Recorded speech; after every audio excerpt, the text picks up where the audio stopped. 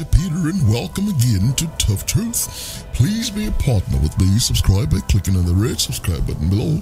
Click it right now so you don't neglect to do it later, and help share our videos a lot. And that's all that's required of you as a partner, and absolutely nothing more, and the Lord will reward you for it because you're doing His work, spreading indeed the gospel of Yeshua. Well, today it's honor thy father and mother, part number 63, Exodus 20 and 12 says, honor thy father and thy mother. Well, today I'm continuing speaking on corruptive parents. Well, of course, parents indeed are flawed and ethically insufficient, even sometimes in possession of a persona that approximates a monster.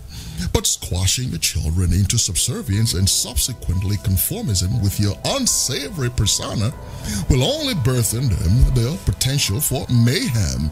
Well, Matthew 23 and 15 says, hypocrites, for you compare sea and land to make one convert, and when he is made, you make him twofold more the child of hell, twofold more the child of hell than yourself. There are some deep, sincere, existential lessons to be gleaned or derived from this particular scripture.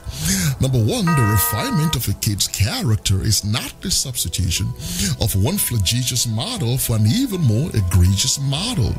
Number two, the intuition that orients you to make these fundamental changes in your children must emanate from the scripture. Number three, any objection you raise to your kid's behavior should not be induced by some perverse cultural or social intrusion into your family, but by God's law. Number four, parents, you must clean up yourself. It is impracticable to be bad guys and expect to raise good kids. Such is an ambition that is laughable and totally unrealizable. Amen. Matthew chapter 7 verse number 18 says, a good tree cannot bring forth evil fruit, neither can a corrupt tree bring forth good fruit. Indeed.